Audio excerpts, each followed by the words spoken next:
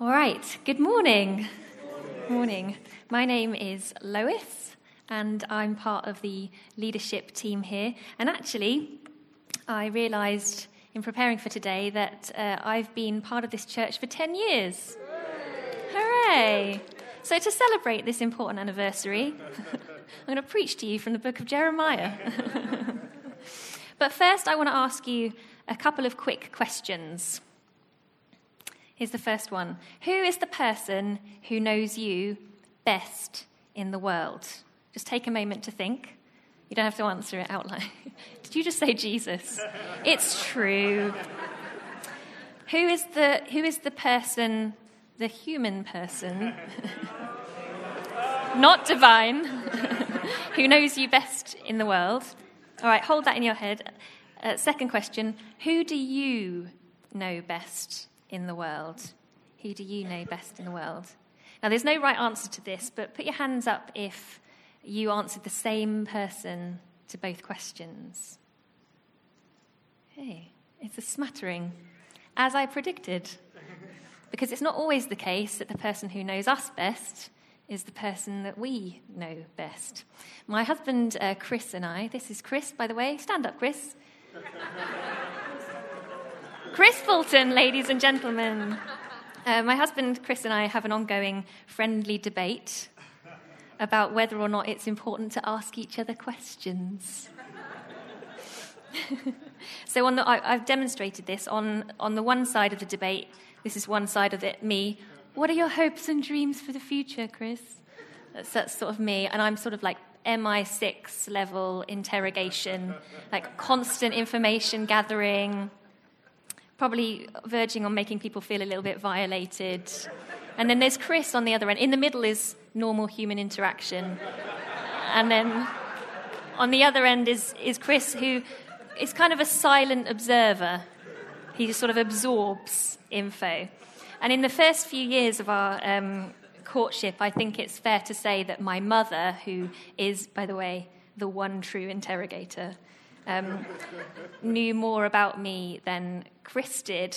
But that's changed over time, hasn't it, as opportunities for observation have multiplied.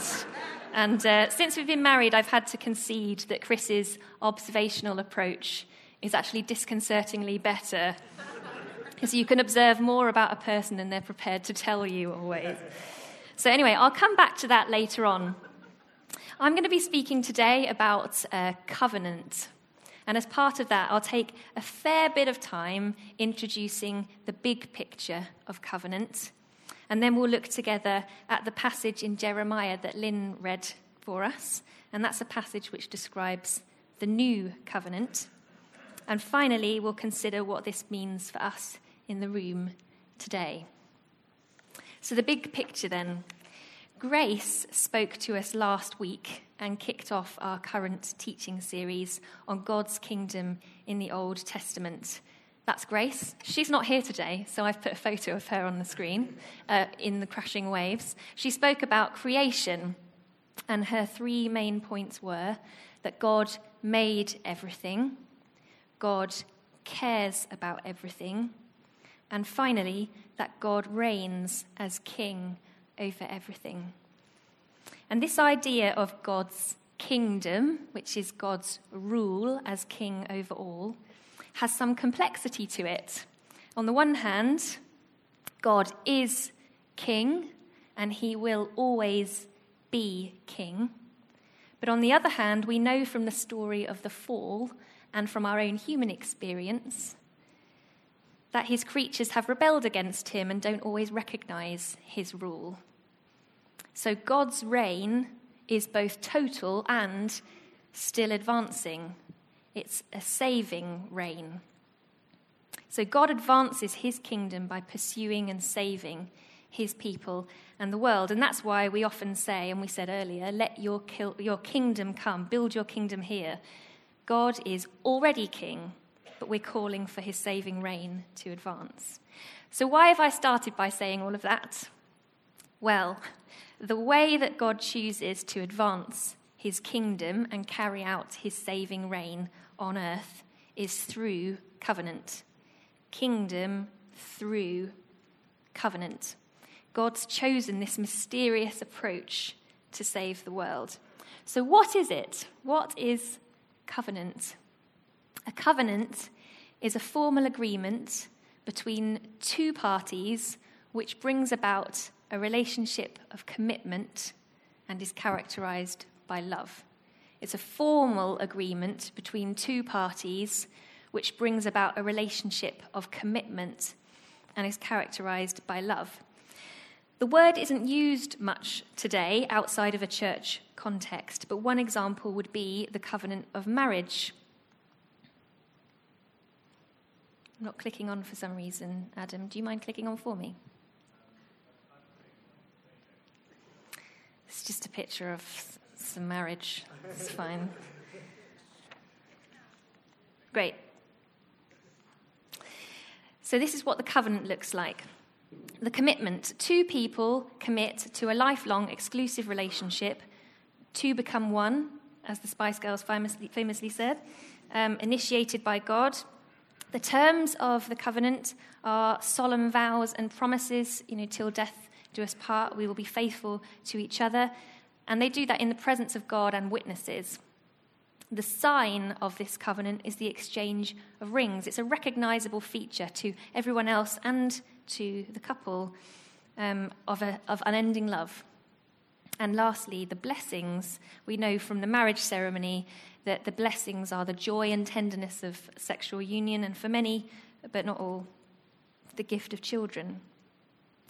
So covenants are about deep, close, committed relationships. And in the Bible, there are lots of different kinds. There's marriage, but there's also friendship and brotherhood. But today I'm going to focus just on covenant between God and people. And that's one of the amazing realities of history, that God makes covenant with people. God, who's the king over everything, has over time chosen to make deep, solemn commitments to human beings. And I have to stop and ask the question, why? Why does God choose to bind himself to relationship? Why should human beings who are small and insignificant in the universe be granted that kind of unthinkable, unfathomable blessing? Now, here's a slightly trivial illustration of this. You should all recognise these people. This is Prince Harry and Meghan Markle, who are due to be married very soon. Many happy returns, if you're listening. We love Meghan in the UK, don't we? And why wouldn't we? She's intelligent, she's involved in lots of charity work, she's beautiful and smiley, she brings about a bit of class to the royal family. So well done, Harry. Don't let us down. So imagine with me that instead of Meghan, Harry instead decides to marry Sandra. I know what you're thinking. Is that a photograph? No, I drew that myself in Microsoft Paint. It's an artist's impression of Sandra. Unlike Meghan, Sandra isn't all that nice. In fact, she's been known to actually take candy from a baby, right out of its chubby little hands. She's not actually that interested in being a good wife to Harry. She's all in it for the family fortune and for the fancy food. So when all's said and done, Sandra will have got quite a good deal out of this marriage to a prince. In case you're wondering, we're Sandra in this scenario. You might have just been trying to figure out what was going on. And a covenant relationship with the creator of the universe seems like an even better deal, doesn't it? So what can possibly be in it for God? Firstly, we know that God himself is relationship. He is Father, Son, and Holy Spirit. He is this loving, mysterious Trinity, 3 and 1. Secondly, God is relational. And we heard last week that he created a universe to care for human beings in his image tying our very identity to his identity. And thirdly, God loves us deeply. So he's relationship, he's relational, and he loves us deeply. In the Garden of Eden, after Adam and Eve have eaten the forbidden fruit, God says this amazing question, really: where are you? He knew where they were geographically, but they were no longer there, close to his heart. There was a separation. The sense of loss can really be felt in that question, I think. Where are you? God's desire for closeness to his creation, a kind of heart closeness, runs deep. So asking why does God choose covenant, can help us to get closer to who God is and why he's done throughout time the things he has in order to save us. So in the Bible, covenants between God and humans have certain characteristics, some of which we've seen in the marriage ceremony. And I'll use one example now, and it will be useful, you'll see, for when we come to talk about our passage in Jeremiah, and that's the covenant at Sinai. One of the most significant events in the Old Testament is described in the book of Exodus, and that is the saving work of God for the Israelites who were held in slavery in Egypt. You'll remember the story of the parting of the Red Sea. That's the event we're talking about. Through Moses, God led his people out of slavery in a powerful and miraculous way. In Exodus 19, we can read that the Israelites who have come out of danger come to the desert of Sinai, and God makes a covenant with them. And this is what happens. The Israelites and God commit to a lifelong relationship. They agree to obey God's laws, and God agrees to be their God. He commits too. The Israelites agree that they will not worship false idols, and they will worship only the Lord. They also accept there will be consequences if they break the covenant. Thirdly, there's a sacrifice. The covenant is sealed with this blood sacrifice, and Moses sprinkles the altar and the people with the blood of sacrificed bulls. And he says this is the blood of the covenant that the Lord has made with you. Fourthly, the sign. This time, the sign is the gift of the Sabbath, which is a holy day of rest in which all Israelites must participate. It becomes a feature by which they recognize themselves and other nations recognize them. It sets them apart as the community of God. And lastly, the blessings of the covenant are amazing. God says, I will always protect you. I will provide for you. I will heal you from sickness, and I will lengthen your life. He says, I will give you a full life. So here we see a snapshot of God's saving work, saving reign at work. He says, I am king. I know what's best for you. Obey these laws. Resist evil. Honor and worship me. Idol worship denies my kingship and brings about only a curse for you. But the blessings that you will receive from the covenant are abundant. You'll have me. I will be your God. And in the Israelites' very recent memory will be the miraculous way that this God has saved them from a very real enemy in Egypt. So they're like, sign me up. The bigger picture is God saving his people from a dark spiritual enemy back to where they were created to be, next to his own heart. So this is a good deal for the Israelites. Chris and I have a long-standing agreement, a covenant, if you will, that I cook and he washes up. It's supposed to be, the idea is that it's a fair split, although we've just got a dishwasher. So I've got to try and think of ways to make Chris's life a bit more difficult. In the home of God's marriage to the Israelites, it's as if God is saying, I'll cook and I'll wash up. Oh, and I'll also Do the supermarket shops, the laundry, the DIY, clean the toilets, put the bins out, resolve any issues with the neighbours, look after you when you're sick. I'll be a better partner than you could have hoped for. In return, you need to commit to this relationship and behave yourself.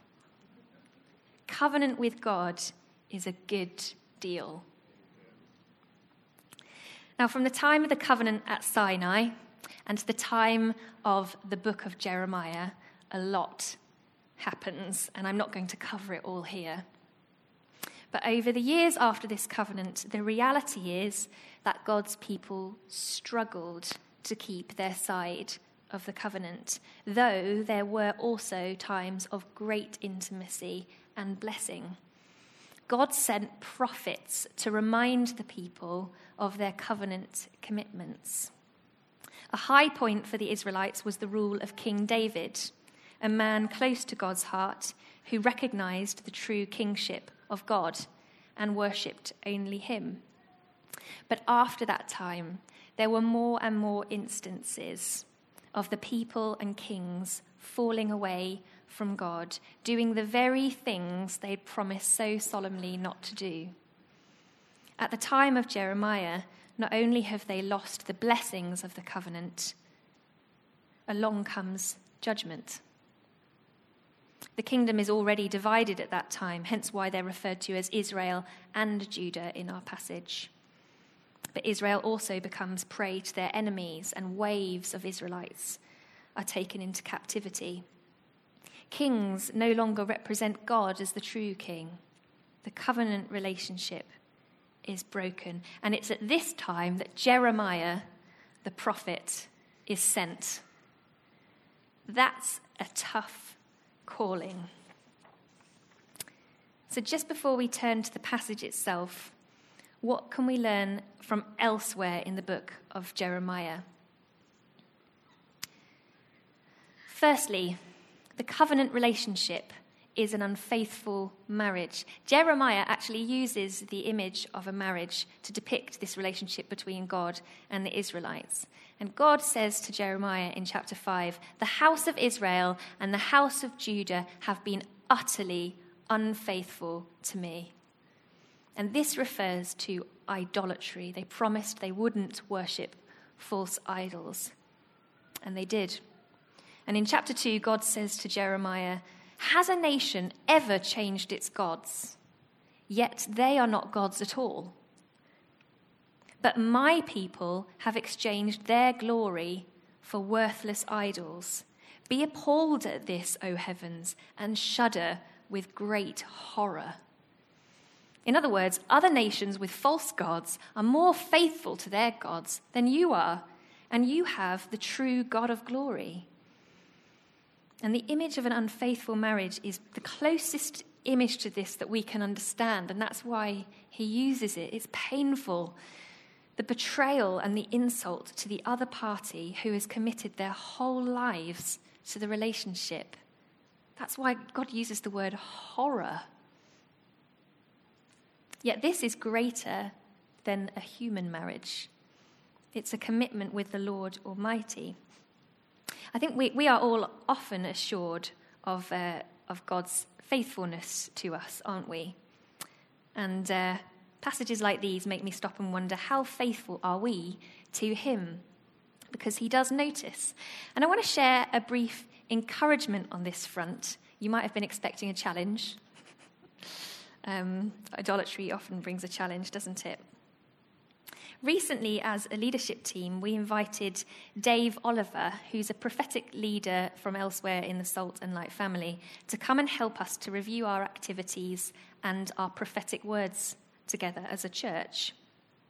I think we were all expecting there to be lots of things come up that we have to change or consider doing differently, and there was some of that.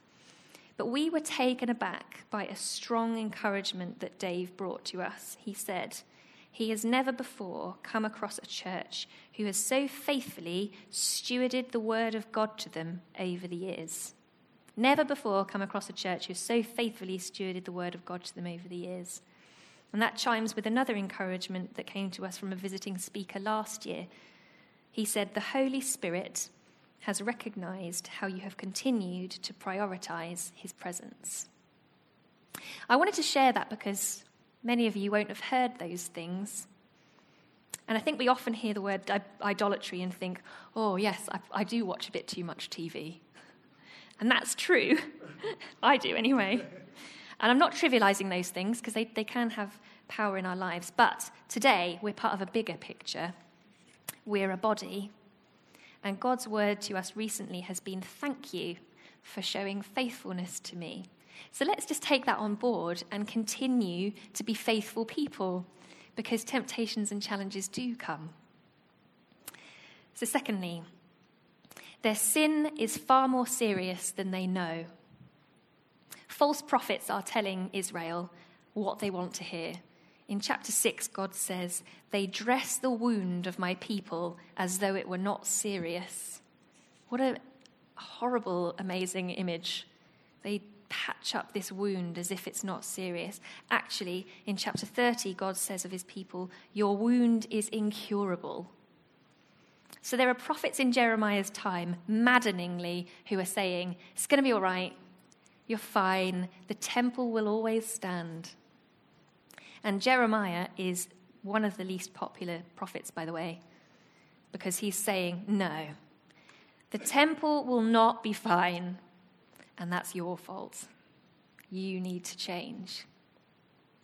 I'm really grateful that I do have the kind of friends and family that don't just tell me what I want to hear to make me feel better. But this passage really drives home to me the honour of a calling that is faithful to Scripture and God's covenant at the expense of fuzzy feelings. We don't always do each other a favour if we bring reassurance when we really know that change is needed. So respect for Jeremiah. Thirdly, there is religious hypocrisy. And in chapter 12, Jeremiah says to God, you are always on their lips, but far from their hearts.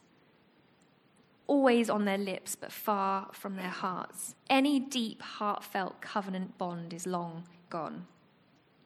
Lastly, God feels the separation and pain of his people deeply. In chapter 9, he says this, oh, that my head were a spring of water and my eyes a fountain of tears. I had never read that verse before, and I was quite taken aback by the emotion of it. Oh, that my head were a spring of water and my eyes a fountain of tears. It's the same anguish of where are you in the Garden of Eden. So if you've ever read Jeremiah, you'll know there's a lot of darkness and sadness and judgment, and you might be forgiven for thinking that it's not a page-turner. But you'll also know that there's this strand of hope that runs throughout. Though healing is declared on the one hand to be impossible, God nevertheless says that he will heal. In chapter 31, he says, is not Ephraim, in other words, Israel, my dear son, the child in whom I delight? Though I often speak against him, I still remember him. Therefore my heart yearns for him. I have great compassion for him. So the references to judgment provide a contrast, a really stark contrast, to the act of salvation and grace that God promises to bring in the future. He's still that saving God. So that's the big picture. Let's look now at the promise of a new covenant in Jeremiah 31. Do turn with me in your Bibles if you haven't already. As Lynn said, it's chapter 31, verses 31 to 34. So what does this passage say? Firstly, in verse 31, it says, there will be a new covenant. And verse 32, it says, it will not be like the covenant I made with their forefathers. That's the covenant at Sinai that we heard about earlier. The new covenant will be different because they broke the old one. And you can just see the marriage motif again in verse 32. They broke my covenant, though I was a husband to them. So the new covenant will therefore be different because it will be unbreakable. Secondly, Click on. There we go. The law will be internalized. In verse 33 it says, I will put my law in their minds and write it on their hearts. In other words, there's a shift to the inner nature. This covenant won't be written on a stone tablet or in a covenant book. People will recognize God's kingship internally as well as externally. Thirdly, it says this: there will once again be mutual ownership. So in verse 33 it says, I will be their God and they will be my people. I will be theirs and they will be mine. Mutual ownership, where there hasn't for a long time been a close relationship of love and togetherness, that will be restored. Fourthly, all people will be able to know God. In verse 34 it says, no longer will a man teach his neighbor or a man his brother, saying, know the Lord, because they will all know me, from the least of them to the greatest. So this isn't about an external community identity. This is each individual person in the community knowing God for themselves. The Hebrew word for know is yada. And this word appears throughout the Bible because it's the word for know. I mean, it's a common verb. But this context, it makes it interesting. The context of a covenant relationship that's compared to marriage is worth comparing it to a similar usage in Genesis where it says, Adam knew his wife Eve, that is, yada, to know his wife. Adam knew his wife Eve, and she conceived.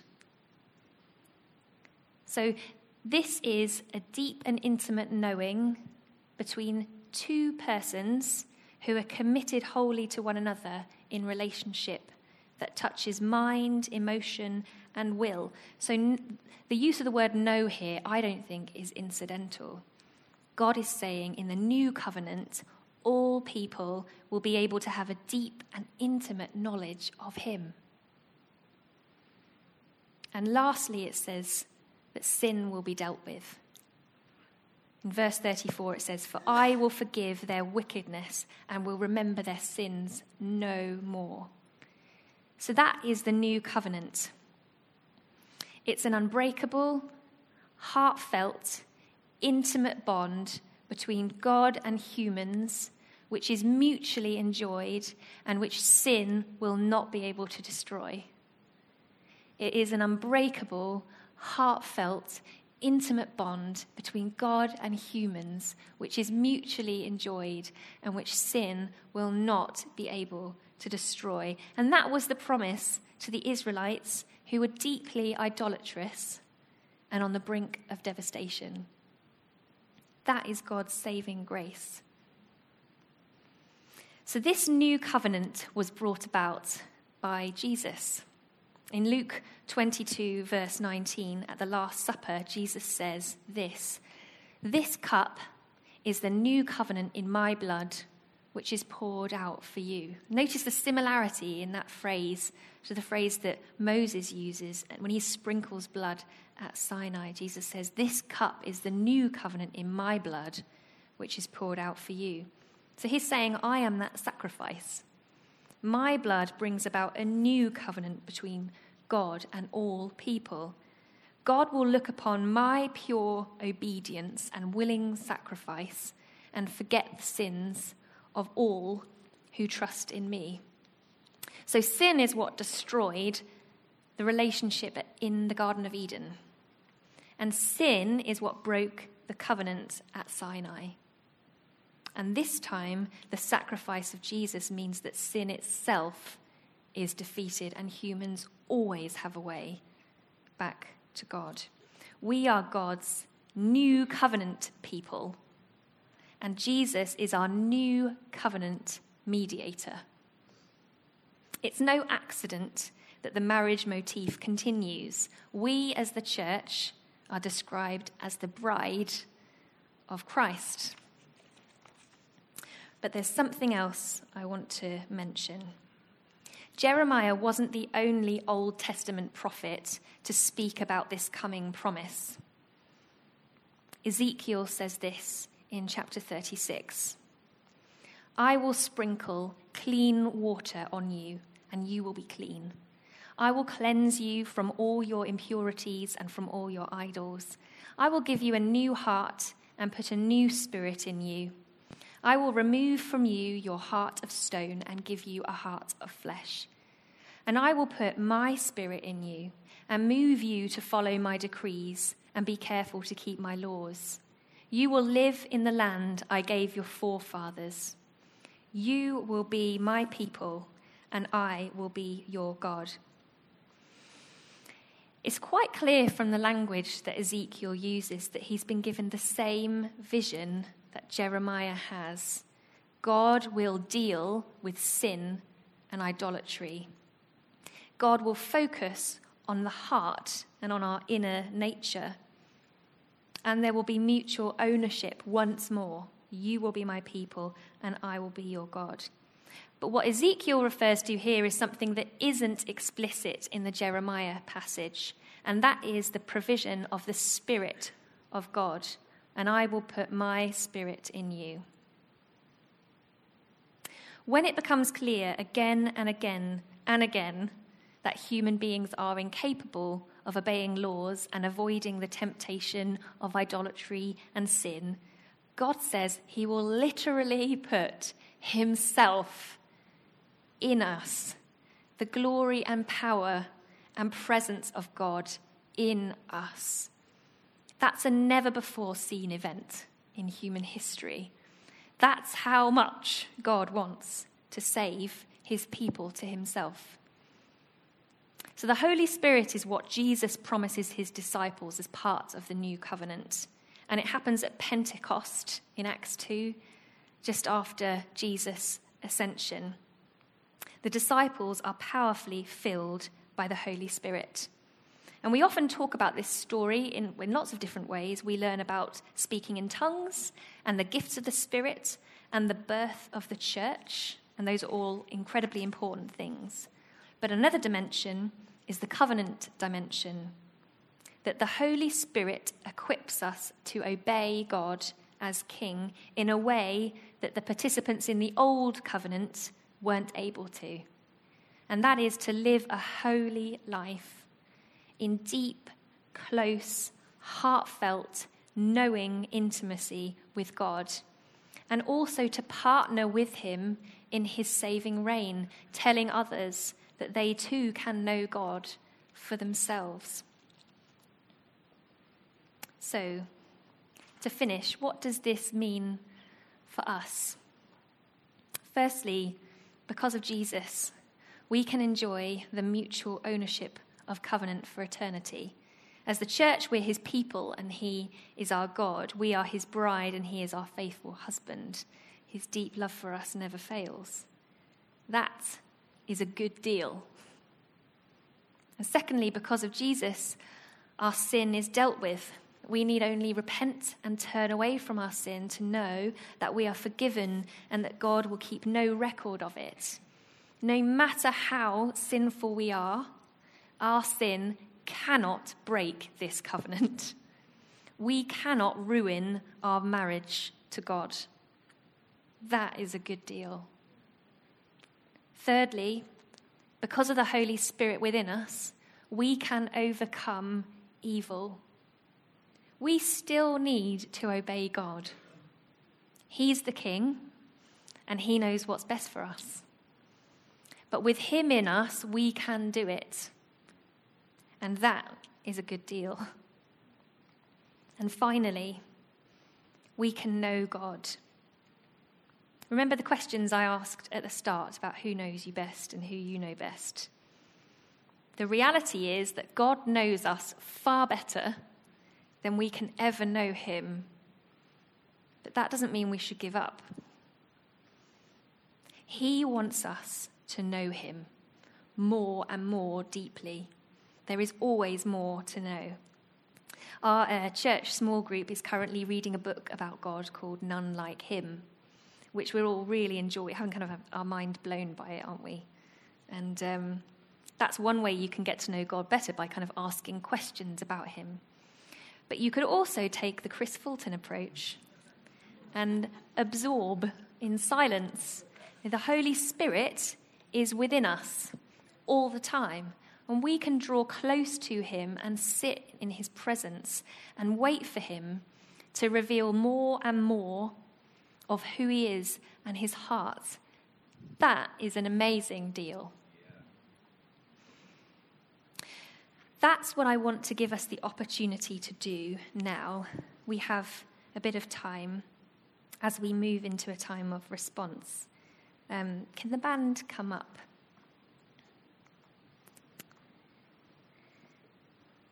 Can I ask everyone who's able to stand with me? I'm going to invite the Holy Spirit to fill us afresh as a church. And I believe he wants to work within each of us to help us to know him better. We don't need to do anything. We just need to stand and wait.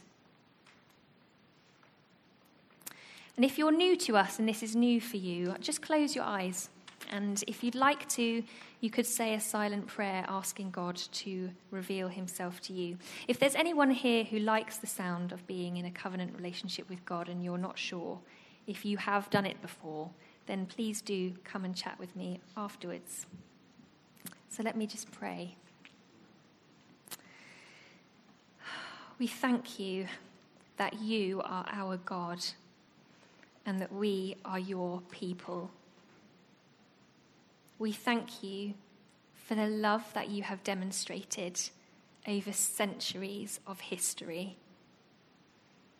We are grateful that we can stand before you now, free from sin, confident that there's nothing we can do to lose you, confident that your saving reign is always advancing. We pray, Lord, let your kingdom come. And now, Father, we invite your Holy Spirit to carry out your new covenant promise that all people can know you deeply. We want to know you more. Please, would you come now? And would you reveal yourself to every single one of us? You said from the least to the greatest. Some people here might feel like they're the least. Would you reveal yourself to every single one of us? Come, Holy Spirit. Come, Holy Spirit.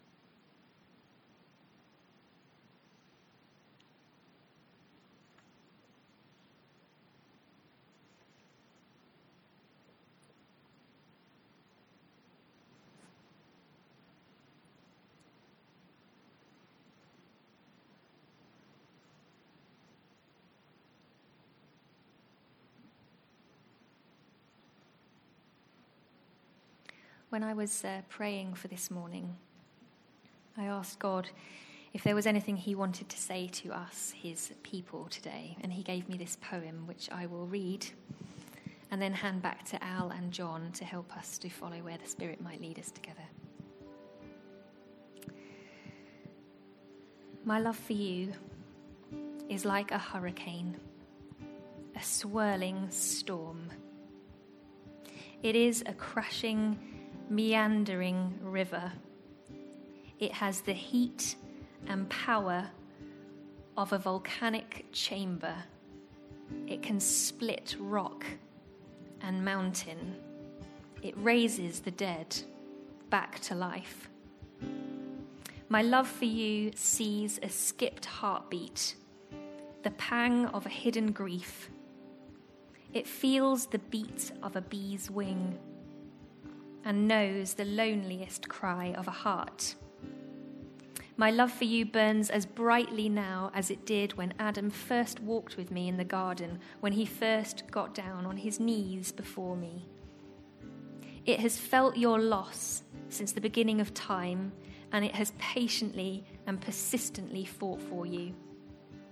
It has come to earth and endured a human life, suffering pain and shame in death.